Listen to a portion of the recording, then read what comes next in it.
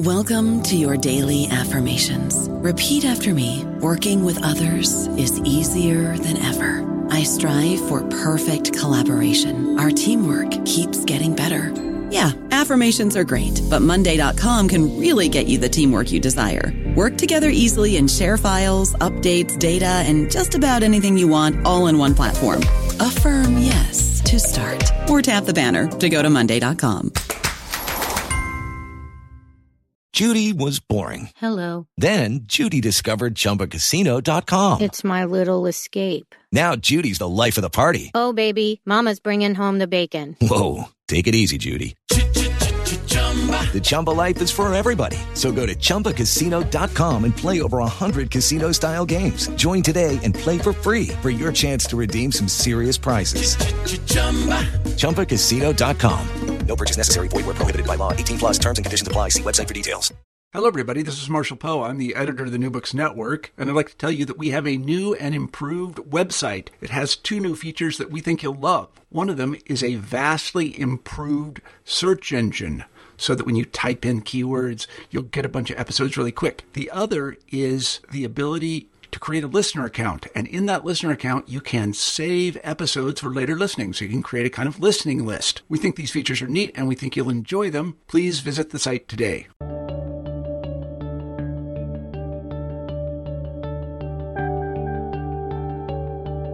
Hello, everybody, and welcome to the podcast. I'm Renee Garfinkel, your host on the New Books Network with the Van Leer Institute series on ideas.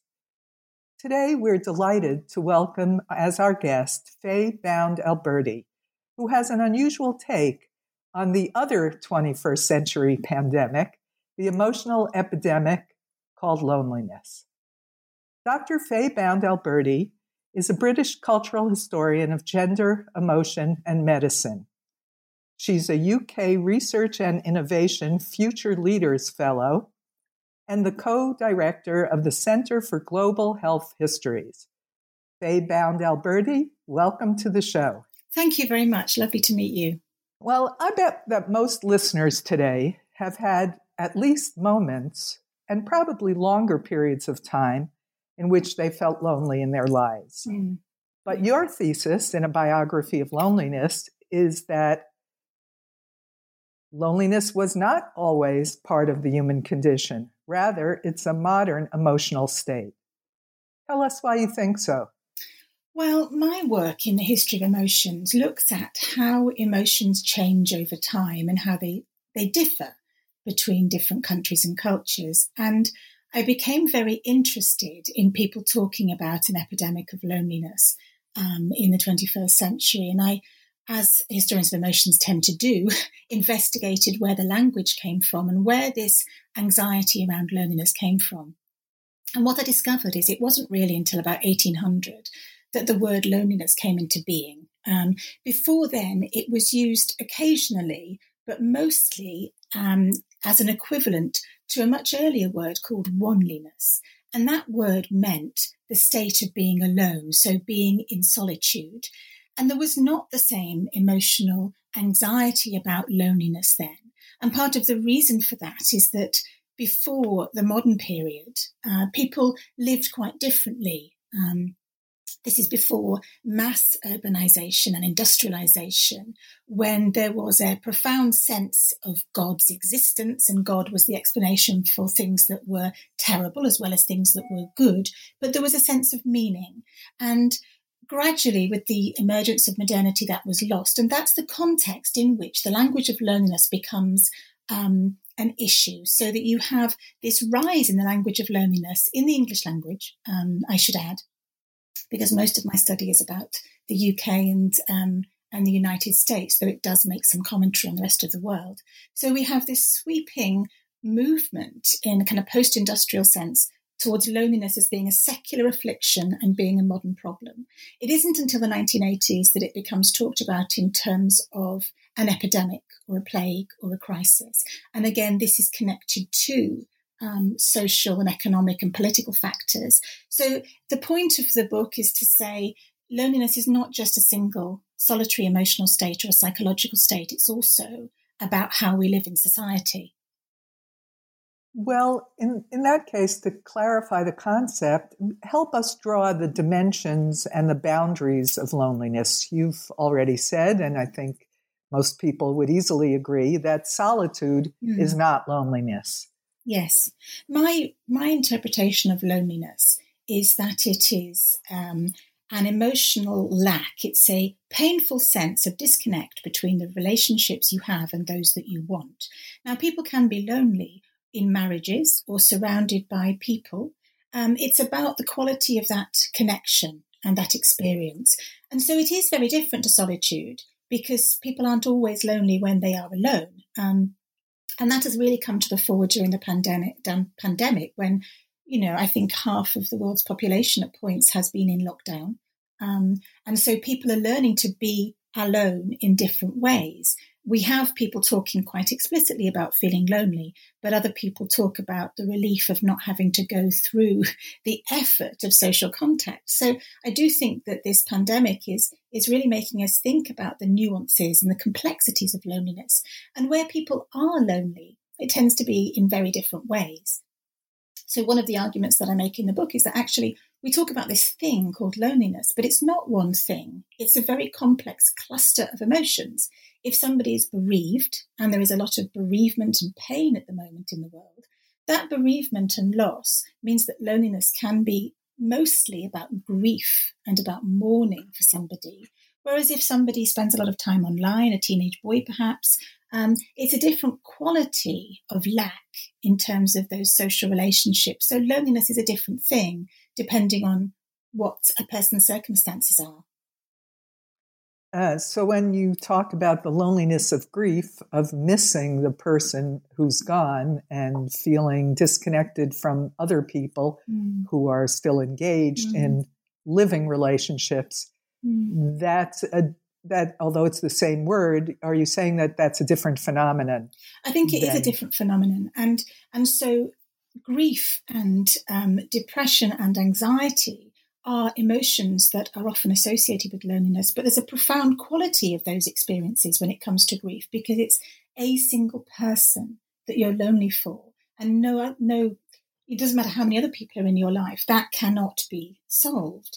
And that's very different, say, if you're a young mother working at home, as so many people are during the pandemic, and you are juggling work and life at home, and your children are crawling over you, and you don't have a moment to yourself. You might be intensely lonely, but that will be loneliness for the time and the space that you have as a separate person to enjoy the world because you don't have any time for yourself. So I think these nuances are important when we want to attend to the very real lived reality in people's lives and how some people do need interventions and support and other people can be lonely but actually okay sitting with that loneliness. And would you say that something like homesickness or nostalgia, that they are an element of loneliness, or loneliness is an element in those phenomena? How do they fit in? I think they are connected, Renee. And one of the reasons I think so is that so much about our sense of belonging in the world is about the material world around us. So often homesickness is about a longing for the foods or the smells or the objects that we surround ourselves with in spaces where we feel safe and we feel at home. So I think that they're entangled, and homesickness and a sense of belonging is a kind of particular form and link to loneliness. Nostalgia is a fascinating one because people are often a bit condemnatory about nostalgia and say that it's this, sort of unrealistic longing for the good old days. But what I find fascinating about nostalgia is that in older people who are losing social connections as peer groups die and so on, nostalgia actually helps maintain a sense of belonging in the world. And partly that's because nostalgic ideas, and often it's music, and we find that in people with dementia, music or food or stories of the past make people feel connected in the present. So there is a body of work to be done on what is the function of nostalgia in preventing loneliness. It's an interesting observation. Yes, that's true. Although young people can also be nostalgic for a time and a place. My summer in Paris. Yes, that's right. Yeah. And that's interesting, isn't it? Because the stories we tell about moments in our lives that are important to us, we're not always conscious of it at the time, but later on they become part of those building blocks by which we say, this is who I am in the world and this is what matters to me. And when one lacks those or they fall away, that's when that sense of loneliness and not belonging tends to creep in. Mm-hmm. Even for someone who feels that they belong in their new place, nostalgia for the old place or time can coexist. Yes, I think that's really interesting, isn't it? And maybe that's because we're never one single person or one single state of mind. We're very complex human beings, aren't we? Yes, it seems we are. Although sometimes we seem very simple. Yeah. Now, you mentioned another kind of loneliness in the book, and that is loneliness that is chosen, for example, by creative people. Yes. And I wondered about that for a while, because if it's chosen, is it really loneliness? Yeah, I think this is a really important and interesting issue, because if we read the work of someone like Virginia Woolf, the writer, she talks a lot about loneliness in her diary, and she talks about solitude. And you're absolutely right that creative people in particular through history have chosen to be alone. And you know, in the time of kind of, the monastic desire to retreat, that was a sort of spiritual connection with God. So in a sense, hermits, in the 4th century were not alone because they were in this mental world where God was there. And by the same token, I think, people who seek solitude for the purposes of creativity, they are in conjunction with or surrounded by this sense of a higher purpose or a creative outlet. Sometimes that state of being solitudinous tips into loneliness. And there's a very interesting remark that Virginia Woolf makes in her writer's diary, where she says she's going to spend some time, even when she's with other people, seeking out loneliness in her own mind and attacking the shape of something that she wants to reach.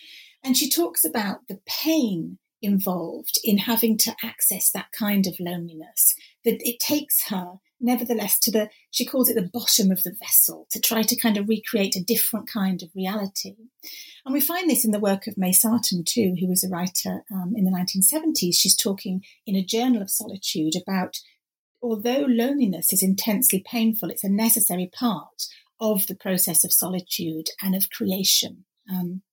And what she does is she talks about how she keeps busy with nature, she gardens, and she sort of imagines her lonely mind as being tended to in the same way that you might tend to a garden, so that we go through these seasons in our mind. And it's only by nurturing and sustaining and taking care of our mental health that all of these little buds of ideas come. So these ideas around creativity and isolation and loneliness in the natural world are often sort of bundled together historically in the desire to create. Mm-hmm. When I read that part of your book, the analogy that sprang to mind about the role of choosing a condition and is it the same as not choosing, it seemed analogous to me with people who have food scarcity. They had to have it's difficult for them to get access to food. They experience hunger compared with someone who in the midst of abundance makes a decision for whatever reason to fast for 24 hours. Absolutely. They're both hungry, but they're really not at all the same. I think that's a really wonderful analogy, not least because loneliness is often described as a kind of hunger, a sort of emotional hunger for other people. But that's absolutely right. And I do think that that's why at the heart of the book there is a kind of political question about what is the function of the state and what are our relationship obligations in helping other people, because there are two different kinds of loneliness in my mind, and that is loneliness that is existential, and it's about this feeling of not connecting for whatever reason, and it can be a mark of privilege to choose to withdraw from society and spend time alone writing, and that's set against what I call structural loneliness, which is when people are utterly isolated from society and from one another, and they might have long-term health problems, mental or physical. And during this pandemic, they've not even been able to have people to come and change their bandages. I mean, that's a particularly profound material form of loneliness, which is different. And I'm not saying that existential and structural loneliness can't coexist, but that is the complexity, I think, of loneliness, that it just means different things to different people. Maybe we should have different words for it. Yeah. So would you include under existential loneliness the kind of loneliness described in ancient writings, such as the Psalms, where the psalmist often expresses anguish of a deficit, an emotional deficit of feeling alone or abandoned or not in touch with God? Many religious writings include that. I think this is a really important aspect of it, because talking about feeling anxious and alone in the context of a body of writing and a culture in which there is a God and there's a certainty about it, even if at that moment one feels abandoned, I think is qualitatively different to the secular loneliness that we see after the 1920s, when existential philosophers are saying God is dead and how do we make meaning in this world? I think that there is a particularly isolating sense of existential loneliness that's connected to the secular life, which isn't to say that the existential feeling of being abandoned isn't real in earlier periods or in religious spaces, but I think there are qualitative differences.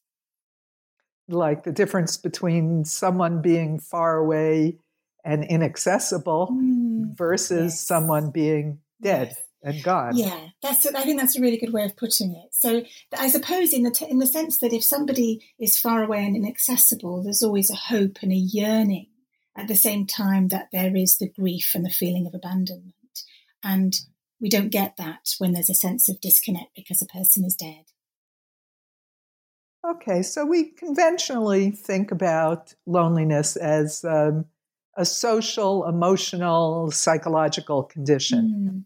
But your writings stress another aspect, the physicality of it, the embodied nature of loneliness. Tell us about that, and if you will, about your own experience with it. Well, you see, I'm a historian of emotion, so I've looked at how people have understood emotion since the classical period. And we have this Galenic or humoral theory of emotion that lasted for many centuries, from the 2nd to the 18th century, really, in the West, in terms of understanding how the mind and body fitted together, how the spirit was part of that, how our relationships with others were part of that.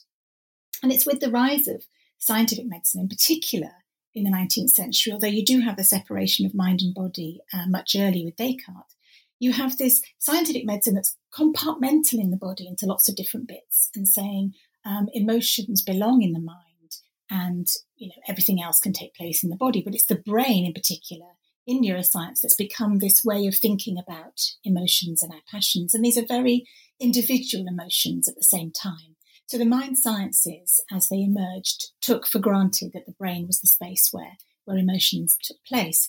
And so I'm very interested with that longue durée approach, or that sort of way of thinking about emotions. I'm interested in how much of the language we use to talk about emotions is still rooted in an idea that they are bodily, that they are physical. And emotions are felt in distinct physical ways.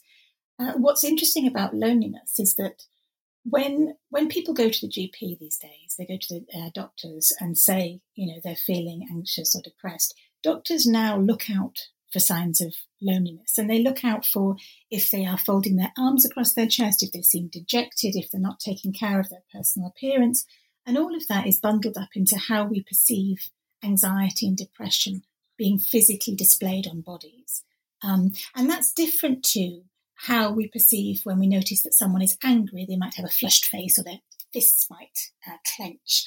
So each emotion has a kind of a set of behaviour codes or emotional expressions that we expect because loneliness is so different, and it's not just about anxiety and depression.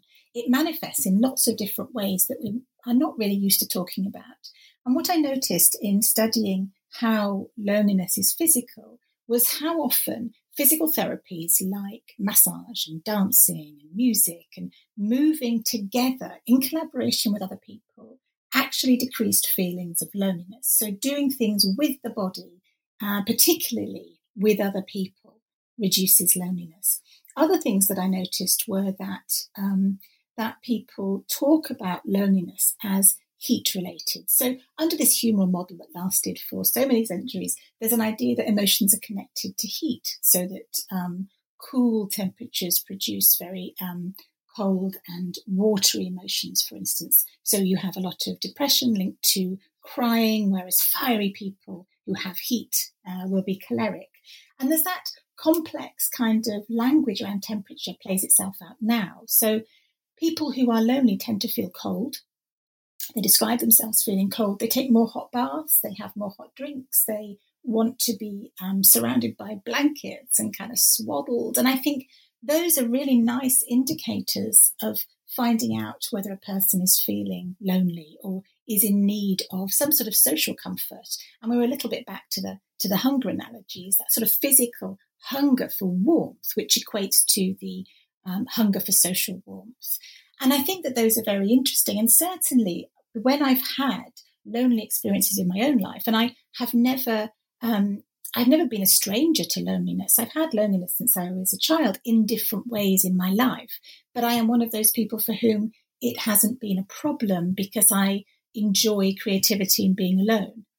But I experimented when I was writing this book. And during a period of loneliness, I experimented on what difference does it make to my feelings of loneliness if I take a lot of hot baths, or I, wander around with blankets on, or I move in a particular way. And it really did make a difference. And so in part, that's to do generally with when we move the body and we treat the body well. It does impact our mental health, of course, but it's also about recognizing one's physical needs as part of one's emotional health, and recognizing that tending to the body is a very profound way of tending to the mind when it comes to loneliness. That's a very interesting way of putting elements together, because you see that warmth is so closely related to touch. Yes. And related to closeness, even if you're not touching, even if you have someone you're very close with whose interpersonal warmth warms you. Yes. And and the other aspects that you talk about, like dancing and being in large groups, moving together, is being part of a whole, part of something bigger. So they're all, although not apparently the same and connected, they really are. It's an important point to bring out. Yeah. Now, 1 out of 4 Americans, recent polls, even before COVID came, don't even have one confidant. That is an extraordinary survey response. How can that be? How can one fail to feel lonely in the absence of anyone to talk to? I think that's right, and that's when I see statistics like that, of all the different competing and often contradictory statistics that we get produced around global understandings of loneliness, it's precisely that. It's that people don't have a single person to turn to strikes me as just the most profoundly painful situation. And I do think that this is linked to, it's linked to the individualism that we prioritize in the West, and this sense of there's almost a competitive individualism about how we live our lives. We focus on work, we focus on consumerism, we focus on individual successes, and we don't very often think about the wider community of which we're part, or feeling accountable to others. We've seen some fairly impressive evidence of people regenerating community during the pandemic, and community is often used to describe all kinds of relationships, particularly online ones. But community at its heart, when it originated as a word, is about communitas. It's about collaboration and exchange, and you give something back. And that is what is often derided or not part of everyday life now. And I think that is what has to shift if we want to get back to a situation where people don't feel so utterly abandoned. And it's precisely that, not having anyone to sort of to see you and to recognize you. That's very much characteristic of modern culture, I think. I don't know about you, but I'm very busy and I don't have a lot of time to cook. That's why I subscribe to Factor. Eating better is easy with Factor's delicious, ready-to-eat meals. Every fresh, never frozen meal is chef-crafted, dietitian approved, and ready to go in just 2 minutes. You'll have over 35 different options to choose from every week, including Calorie Smart, Protein Plus, and Keto. These are 2-minute meals. Factor meals are ready to eat and heat, so there's no prepping, cooking, or cleanup needed. They're flexible for your schedule. Get as much or as little as you need by choosing your meals every week. Factor is the perfect solution if you're looking for fast, premium options with no cooking required. Sign up and save. We've done the math, and this is important. Factor is less expensive than takeout, and every meal is dietitian approved to be nutritious and delicious. Head to factormeals.com/NBN50 and use code NBN50 to get 50% off. That's code NBN50 at factormeals.com/NBN50 to get 50% off.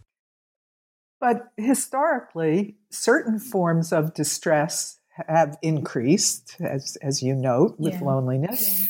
But also other forms have decreased over the centuries. Women no longer get the vapors, for example, as they did in Victorian times. Yeah. So talk about that a little bit. Yeah, that's very interesting. And I've written before in a book called This Mortal Coil about differing attitudes towards emotions and gender over the history, over time. And there are some emotions that are very gendered, and loneliness is also very gendered. But I think it's absolutely right to say that over time, some emotions become more political and relevant and all-consuming than others. And vapors in women is a very good example. And we still see those kind of gendered ideas playing out in medicine. So it is still the case that women are far more likely when they go to the doctors to be sent home with antidepressants. And they're far more likely to be regarded as someone who's hormonal. So, there are modern day variations of the vapors that still play out in those medical situations. Well, the confluence of the physical and the social and the psychological is being borne out by other disciplines as well. Cognitive neuroscience is one where the social contagion of loneliness and other things, including addiction and obesity, has been documented, including related changes in the brain. Yeah. Can you address that from your point of view? Well, I'm very interested in neuroscience, particularly social neuroscience, and the work of people like the late John Cacioppo, who talk about the ways in which loneliness is contagious. And then we're back to that idea of infection, aren't we? And this image of an epidemic, but when we use words like contagion. And so this wonderful research talks about the ways in which we find changes in the brain relating to how we interact with others. I suppose from a cultural and a historical perspective, what's interesting to me is the ways in which different social practices and different ways of being through history work to inform how the brain develops. So for me, it's more of a two-way process, that our ways of being inform structural changes in the brain and vice versa. So I think that because I work on interdisciplinary material most of the time, I love to work with people in other disciplines and look at how the language of contagion, for instance, can work both as a way of understanding changes in the cell structure of the brain, but also how we communicate with others and how loneliness might spread. In social terms, if we see people who are lonely, there is a tendency to avoid them. And it happens, particularly in Britain, it happens where people feel there's a kind of element of shame attached to loneliness, so that people, if they see someone as being lonely, we have a phrase which is Billy No Mates, which means that nobody actually cares enough to be friends with this person and there's clearly something wrong. And one of the interesting changes with the pandemic is because we have now a language of loneliness in which it's not only people who were perceived as oddballs who are feeling lonely, but actually, hang on, a lot of people are feeling lonely. And the ways in which loneliness is talked about is changing. It opens up the capacity for a sort of contagion of kindness or a contagion of community. So there are different ways in which we can use the language of contagion to talk about social change that are really positive rather than seeing it as entirely negative.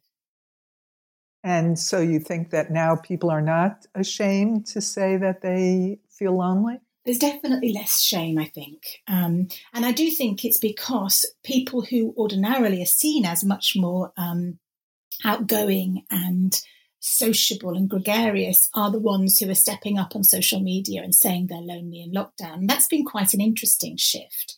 So it changes the idea that if you are lonely, then it's because you don't know how to communicate, because it allows the possibility that loneliness is something that can affect anyone if the circumstances aren't right. What will be interesting is whether or not that shifts back after the lockdown, whether there is now an acceptance that people can be lonely, or whether that will switch back again. I guess it depends what happens with the pandemic.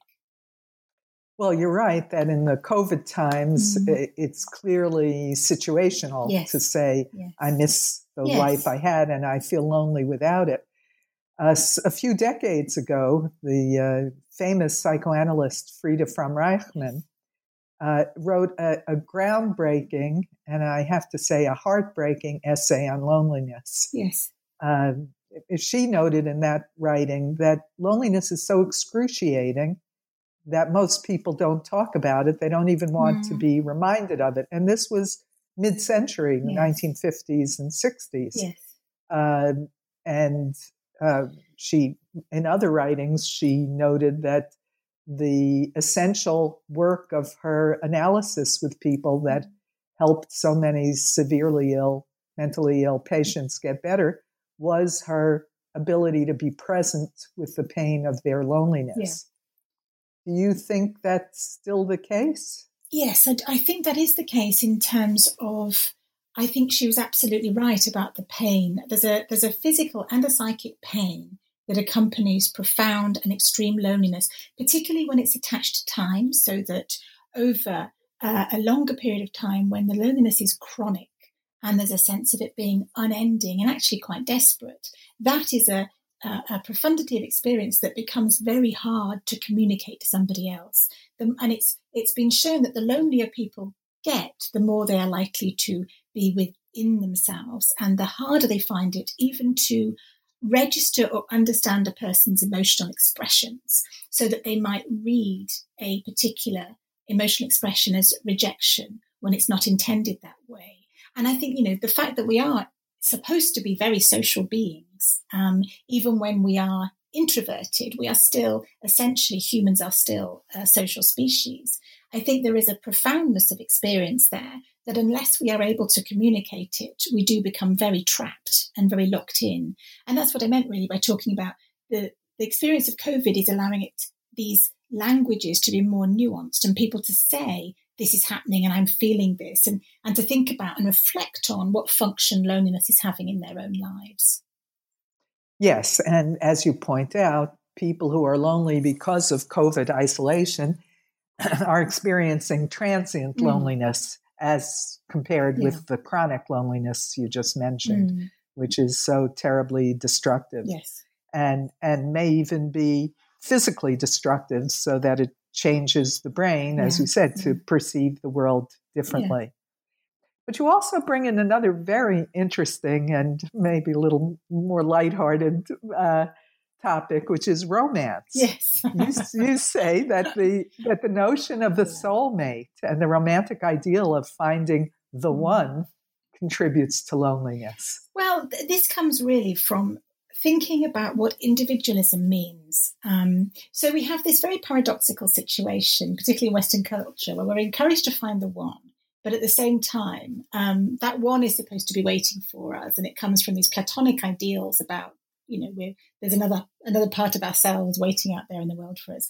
But at the same time, even romance is structured in very competitive ways, and women are encouraged to be competitive to one another, and the pursuit is always all important to find the man to settle down. It tends to be very heterosexual, and it tends to be focused on this kind of very patriarchal family. And I think that the challenge is some of these narratives about finding our special one, our soulmate and so on, contribute to the sense of loneliness, because a lot of people, even those who have been in long relationships and are married, they still don't feel that sense of connect. And so the reason I talked about that was really just to highlight that the sense of alienation that can happen when there is a gap between the relationships that you have and those that you feel you ought to have. So that idealizing this sense of the love that never lets you down, which in a sense is akin to the love of a parent or the love of a god, that actually can be quite self-destructive if that is the pursuit on its own. And when we see this growth of loneliness, particularly among middle-aged people who are divorced, and that corresponds to this search for love online, which can be a very fruitless endeavour, I think we need to ask questions about what expectations we're putting on love and the idea that we will be completed by another person, which I do see as part of that entanglement of individualism. And would that explain why millennials are the most likely generation cohort to report feeling lonely? I think millennials do actually feel lonely a lot, don't they? But I also wonder whether in talking about loneliness as being inevitable or being entirely negative or being part of life for millennials, I wonder whether we also sort of produce a self-fulfilling prophecy, because it becomes a way of talking about experiences to feel, we might be feeling one of those pinch points of experience where we're inevitably going to feel lonely when our life is changing or we're moving in a new direction. But then, it becomes loneliness, and it becomes an identity to feel lonely and disconnected. So while I'm sure that there are high rates of loneliness among millennials as other groups, I do also think that we can produce it because of the ways that we talk. And we do actually blame millennials for quite a lot as well. And I wonder if that sort of that distancing and that attitude sometimes, I think, can be quite problematic. And people often blame the loneliness of the young on social media use. Yeah, they do. Yeah. And I'm intrigued by that, because I think it's simplistic to talk about social media as being entirely bad. People have panicked about every form of technological innovation that's come along, and they worried that the landline, for instance, the telephone, would stop. Well, they worried that it would make women talk too much, and that it would, instead of doing their chores, and that it would mean that people couldn't do face-to-face conversations anymore because they were too busy on the phone, and they would lose the skills. And of course, this is really familiar ground. We're used to these sorts of ideas. With social media, it can be positive, it can be negative, and what would we do without it right now is what strikes me. There is evidence that people who are lonely and have social anxiety, they benefit from being able to use social media. I think there is also a space for social media in many people's lives. The challenge is when it replaces all forms of social contact. So the evidence suggests that when people have relationships in real life and these are continued online, or people have a blend of relationships offline and online, social media can actually reduce loneliness. Where it's problematic is when it's the only kind of contact there is. And that's one of the interesting things to me about what's happening during this pandemic, is that we get to have these wonderful conversations online, but that we lack the sort of sensory experiences that go along with them. And so we've talked about touch. And of course, if you might, you'd meet friends for a cup of coffee, and there might be hugs, and there'd be also a wide range of sensory clues going on to how people are feeling and how the conversation is going. And on Zoom or on online conversations or on social media, these are very narrowed. So I think there's a quality missing, which is why people who have no offline friendships don't feel it's enough. And there is another question also, which leads us back to the sense of community. And if community is about connectedness and responsibility and accountability to each other, online communities don't tend to have that. Online communities are about particular interests. So whether it's Kim Kardashian or, vegetables, these are interest groups, but there's no sense of loyalty or compassion or accountability for people from one another, and which is very different then to offline community and how that is embedded into the physical structure of everyday life. Well, speaking of community, the 21st century has, besides the growth of loneliness, has also seen the growth of marginal groups like the homeless and large refugee populations. What is the significance of having a home in the experience of loneliness and in the notion of the role of community? Some of the loneliest people of all are homeless people. And I think this idea of the roofless and the rootless and the homeless and refugees, they tend to be the most marginalised in society and the ones that people don't really think about in relation to loneliness. And some of the issues around belonging to home, of course, it's not just a shelter. It's all of the emotional attachments and the sense of being worth something and the sense of belonging, those complex emotional things that make us feel part of the world. That's what's missing. So for homeless people, for instance, loneliness is another burden on top of often problems with addiction, histories of abuse, can have mental illness. There's a whole cluster of problems. And I think loneliness needs to be tended to too, because it can produce a lot of difficulties, both physical and psychological. And the same is true of the refugee status. And as you say, it's becoming, both of these experiences are becoming worse and more common statistically, and tending to the physical needs of refugees and the emotional needs of refugees is often far down the scale of what is considered important by governments. And one of the things I noticed, for instance, is that elderly refugees are often not given things like hearing aids, which are so basic to make somebody feel that they belong to a community and they can hear other people talking. It's these things that are considered almost luxuries, but they're fundamental to a sense of belonging. And of course, the problem with refugees and with homelessness is the way in which they are socially ostracized and they are alienated. And I can't imagine any form of loneliness more profound than being looked at on the street as though you shouldn't be there, that you don't belong, even with which small amount of space you're taking up. And so I think an all-inclusive approach to loneliness as being structural and existential has to take account of what it means to belong in a fundamental way to a country, to a house, to a home, to a group of people, to feel included.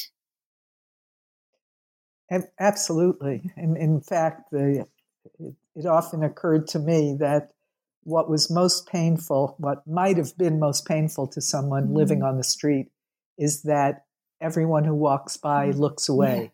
Yeah. Just not they to don't even even look them they don't look them in the eye to say, I see you. Yeah. I like you. Yeah. It's very dehumanizing, isn't it? That's precisely, I think, what I've observed. It's the extreme of objectified. Yeah. That we look at objects. Yeah, that's right. Yeah. But I'd like to get back. You mentioned the role of neoliberalism in encouraging loneliness. I'd like you to expand on that a little, because we've reviewed so many aspects of loneliness, and physical and psychological and historical. Now let's drill down a little bit on the political. Yeah. So when we see the emergence of loneliness first becoming very common, around about 1800, that is accompanied by social and political and economic changes, which mean that this drive towards individualism and away from a sense of collective responsibility is what facilitates the Industrial Revolution. It's what allows factories to start producing. It allows peace rate. It allows the idea of somebody being paid for their labor, but it also allows this kind of movement that we have never seen before. And some of this is positive, of course. I'm in no way saying that early modern cultures were wonderful places to be, but it changes the ways in which people interrelate, and it changes how people feel accountable or not for other people. So the waves of industrialization, urbanization, and secularity and change that accompanied the growth of post-industrial nations impacted on a person's sense of belonging and impacted on one's relationship with others, so that competitive individualism tends to be what matters. And the neoliberalism that is about the responsibility being on individuals, not being on the state, has produced severe problems, I think, not just in existential ways, but in structural ways. So one of the issues that we have in the UK is that we are, as far as I know, the only country in the world to have decided we need a minister for loneliness. And we put that into place in 2018.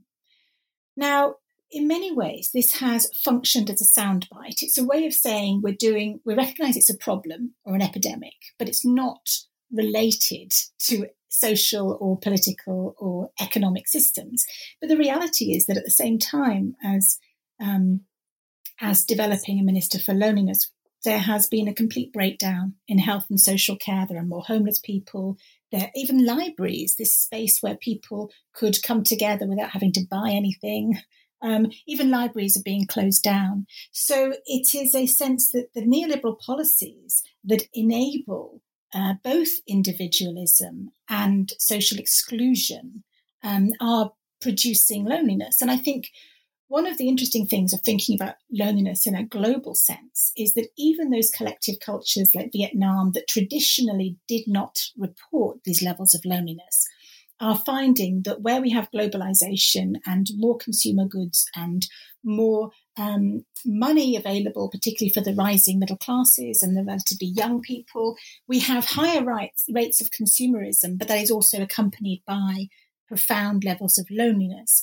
And there is some interesting evidence that shows that lonely people are more likely to buy things. So there is an argument, actually, that loneliness is useful. Loneliness prevents people from allying against governments. It encourages people to spend. So there is an argument where we could see loneliness as being useful to neoliberalism.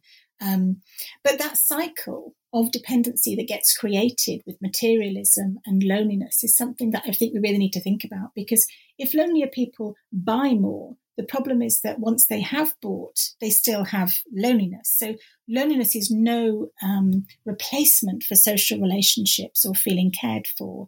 And what happens is they then buy more. And this all perpetuates this disposable consumer economy, which isn't great for the planet and it's not great for us.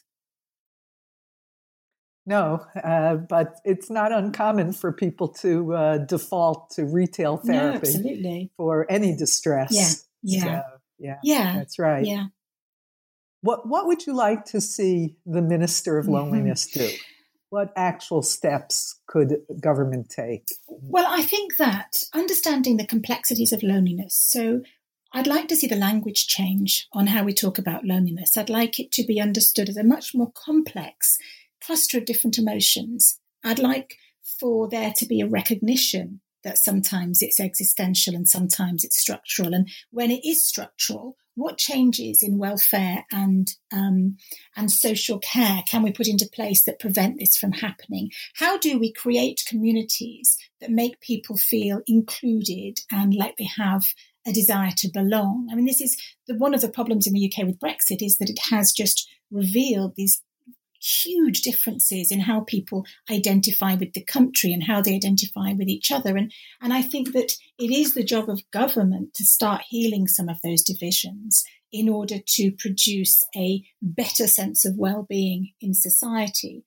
And I'd also like for medical health care to focus on thinking about ways in which mind and bodies relate and how dealing with the body and tending to the body as a way of dealing with mental health is also important. And it's a way of moving beyond this language of loneliness as an epidemic that is something that, is entirely about us as individuals, whereas It's actually something about how we relate as individuals to each other and the society of which we're part. So most of this is about changes in language, but it's also about responsibility and accountability. And I'm not sure how we'd ever get there or whether we're going to get there, but it remains a goal.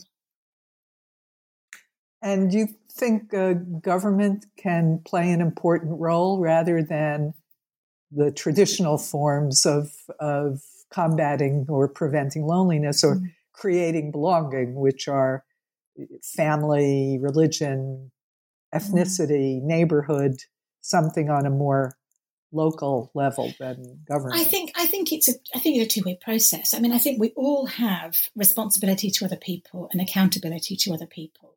I think that government can play a role in leading by example. I mean, I think if you look at how New Zealand have handled the COVID crisis and the sense of inclusivity and support that's been given to everybody, that's a really key indication of that. And sometimes the language of politics can divide people. So it's certainly can.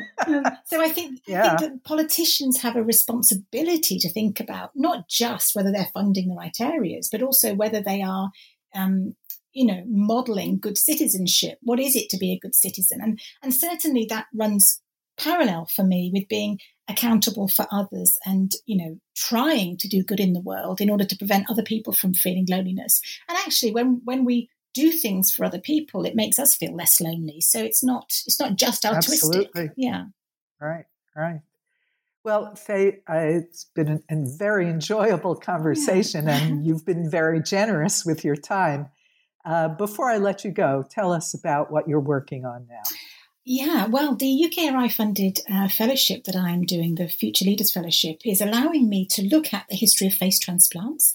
So this is taking my work on emotions and bodies and the sense of belonging and looking at how this works when people have had facial difference, when they've had accidents, when facial transplantation has become an option, and what does that do to our sense of identity and belonging?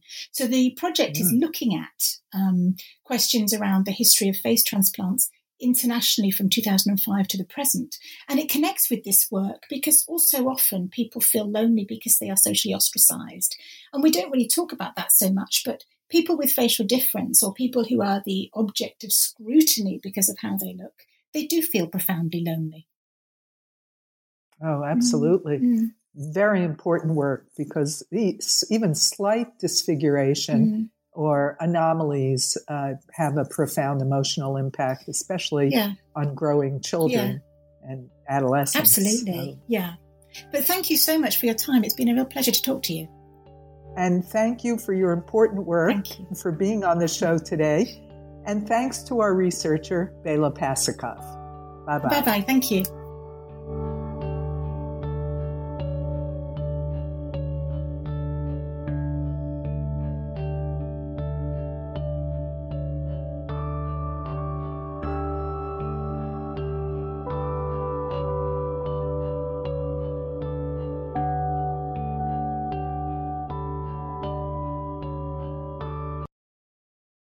With the Lucky Land Slots, you can get lucky just about anywhere. This is your captain speaking. We've got clear runway and the weather's fine, but we're just going to circle up here a while and get lucky. No, nothing like that. It's just these cash prizes add up quick. So I suggest you sit back, keep your tray table upright, and start getting lucky. Play for free at LuckyLandSlots.com. Are you feeling lucky? No purchase necessary. Void where prohibited by law. 18+ terms and conditions apply. See website for details.